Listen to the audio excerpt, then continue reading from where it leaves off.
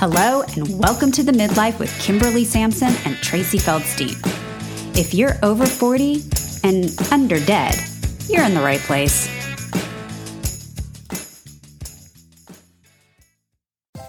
Hey there, I'm Kimberly Sampson, and welcome to the Midlife Podcast, where we discuss tools and strategies to turn your midlife crisis into your midlife transformation. Some of what you'll hear is from the recipe I use to get myself out of my own midlife funk. Some of what we'll discuss draws on my career in finance and banking and my experiences with entrepreneurship. All of it, my personal experience and my professional expertise, are yours to help you design your next best chapter and thrive. We'll also have a special segment called Reinvented sprinkled in every few weeks. You'll hear from inspiring women who have changed course after 40, proving it's never too late to start something new. Join me. Welcome to episode 18 of The Midlife. Today we're going to talk about our bad habits. Notice I didn't say your bad habits, I said our bad habits. Don't think for 1 second that I have evolved completely past the point of having my own vices. I strive to be an example for you, but I'm totally a work in progress too. Let me warn you ahead of time, this episode is full of tough love. Staying away from the things we know are no good for us is incredibly difficult for most of us. As human beings, we are drawn to the dark side very easily. But with practice, you can become one of those people with superhuman willpower. I think the first thing we have to do is acknowledge that the bad habits are really just an expression of the bigger issues plaguing us. For women our age, I think our worst habits generally are food, alcohol, and screens. But isn't that just a manifestation of our boredom, lack of purpose, and lack of self-worth and self-esteem? How many times have you gone on a diet, started a new exercise routine, given up or reduced your wine only to quote-unquote fail? Is it any wonder? I say you were fixing only one side of the problem. So let's take these common vices and see if we can't get going in the right direction. First step, weight. I know, it's an unpleasant topic for a lot of women, and it's one of the biggest battles that women face in midlife. And it's so complicated. I kind of hate talking about it because I'm not a nutritionist and I'm not a doctor, but I have a theory about weight that I will share with you. Your weight has two components, the part you can control and the part you can't. Let's talk about the part you can't control. You have a body type that is genetically determined. That body type may not grace the cover of magazines, and so you've been made to feel like shit because you don't match up. Maybe you have wide hips, or no ass, or everything looks great except any excess fat gets deposited in your midsection.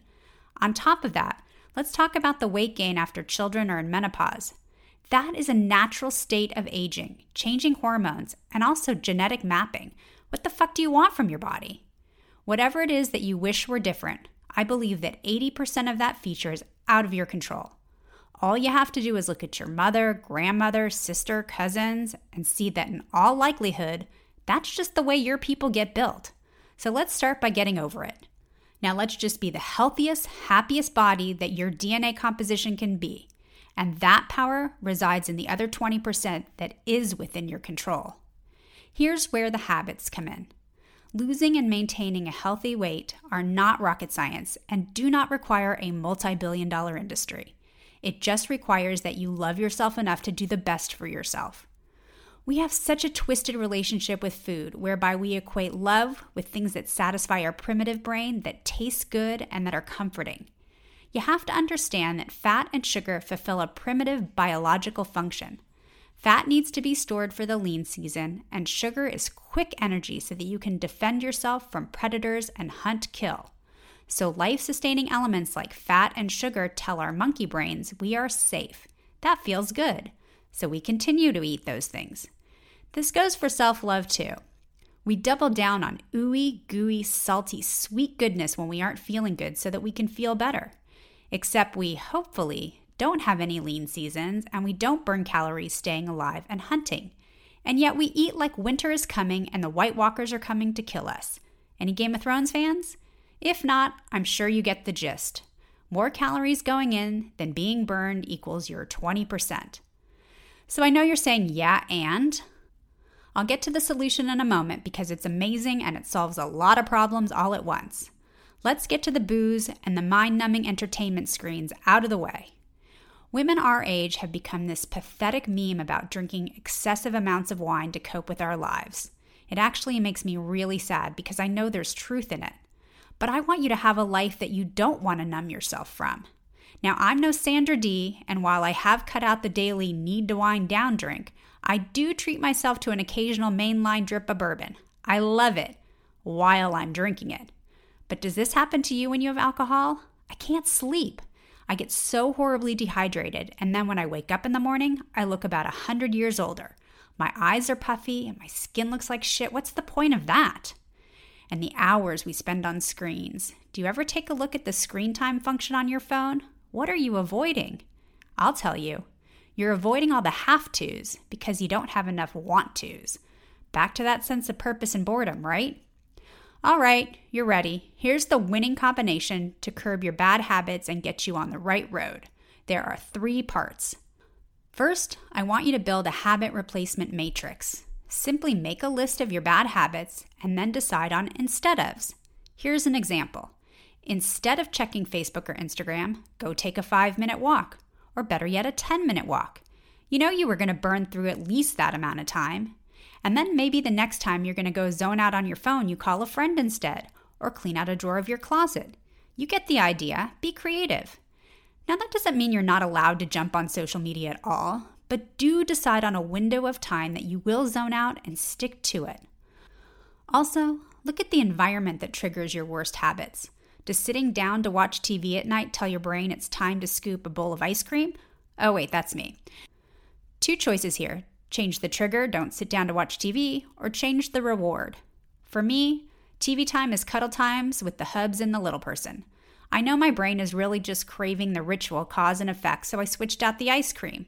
Well, most nights. That brings me to my second tool. It's called I Am a Person Who. This takes some time, and it's an exercise you can continually add to. In our social media example, it would go something like this. I am a person who checks social media only twice a day and only for 10 minutes at a time. With eating, it may be, I'm a person who doesn't eat in front of the TV, or I'm a person who only has a glass of wine with meals, or only on Saturday nights. I'm not the police. You know who you are, and you know who you want to be. You can use this tool for any positive behavior you want to implement. I'm a person who drinks water, not soda. I'm a person who exercises 3 times a week. You incorporate the behaviors into the core of who you are, and you start to build a code for yourself and a set of values that defines you. The final tool I want to share with you is the break glass in case of emergency. The mantra is, that's not in my world. This is a critical tool for me because I have horrific food allergies and 0 factory-installed willpower. I forgot to mention that the nightly TV ice cream wasn't a weight issue for me. It was an asthma sinus trigger. Like, how dumb is that? I knew it was going to make me sick, but I did it anyway out of habit. So now if my husband is scooping ice cream at night, he'll politely ask me if I want some. Of course I want the entire container, but all I have to say to myself is, that's not in my world. I know you're thinking that sounds crazy, but I dare you to try it when you want to say no to something. You'll be floored by how effectively it throws the switch in your head. I want to come back to weight because I know it's such a big issue for so many of you listening, and show you how these 3 tools can work to help you curb the food choices you're making. I had a client who was a chronic fast food eater. Here's an example of how we implemented these tools for her. First, we made a habit replacement. Her matrix said, instead of eating fast food, I eat a salad with chicken. We actually came up with several possible meals that she would be willing to eat instead. Now she had a written guide to refer to. Next, we wrote several I am a person who statements like, I am a person who treats her body kindly. I am a person who knows that feeding my body nutritious food is critical to my mood and the way I look and the way I feel about the way I look. And finally, she used, fast food is not in my world when she was tempted to go get it or was around other people eating it. Realize that most bad habits and bad choices for that matter only satisfy a momentary desire. They are generally misaligned with your true goals and are counterintuitive to your mantra, I am a person who. The long-term consequences are usually undesirable. Chocolate cake for dessert every night? Delicious. Fat ass bursting out of jeans? Not so desirable. Using these strategies together, habit replacement, I am a person who, and not in my world, becomes an anchor for positive behavioral changes. When you take external actions and reframe them as parts of your personal code, you feel infinitely more powerful and in control of the choices you are making. Sticking with this coordination of activities will start to rewire your brain, and the payoff and sense of accomplishment will be so fulfilling. Feeling bold and want to inspire someone else? Why not share one or more of your 3 strategies in the private Facebook group Muddling Through the Midlife? Now back to the sense of purpose and boredom. You need to design your life in a way that brings a sense of fulfillment, fun, learning, and growth. If you are struggling to do that on your own, I invite you to join my email list so that you can hear about my new course, Midlife Reimagined. I've already sent out the first batch of registration emails for the informational webinar. While registrations for the webinar are unlimited, I am strictly limiting the course enrollments on a first-come, first-served basis. So if you want an invitation to the information session happening next Monday, September 21st, head to my website, www.themidlife.co, and subscribe to my email list today.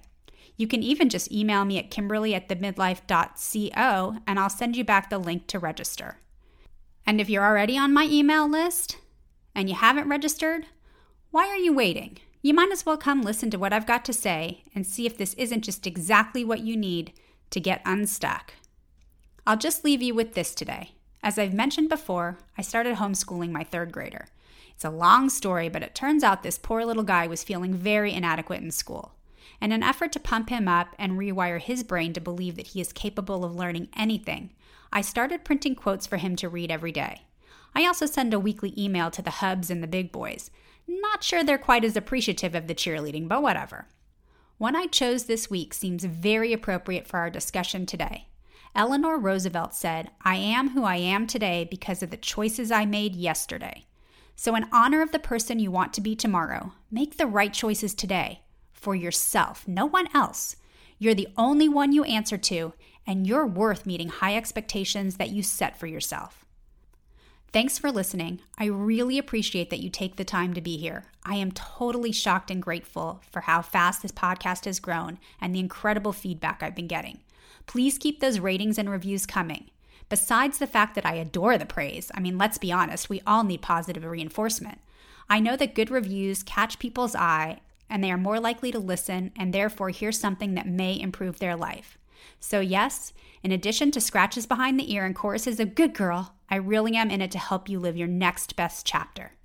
Join me next week when I talk about a key element of success, no matter what you do, and the #1 secret of how to do it right.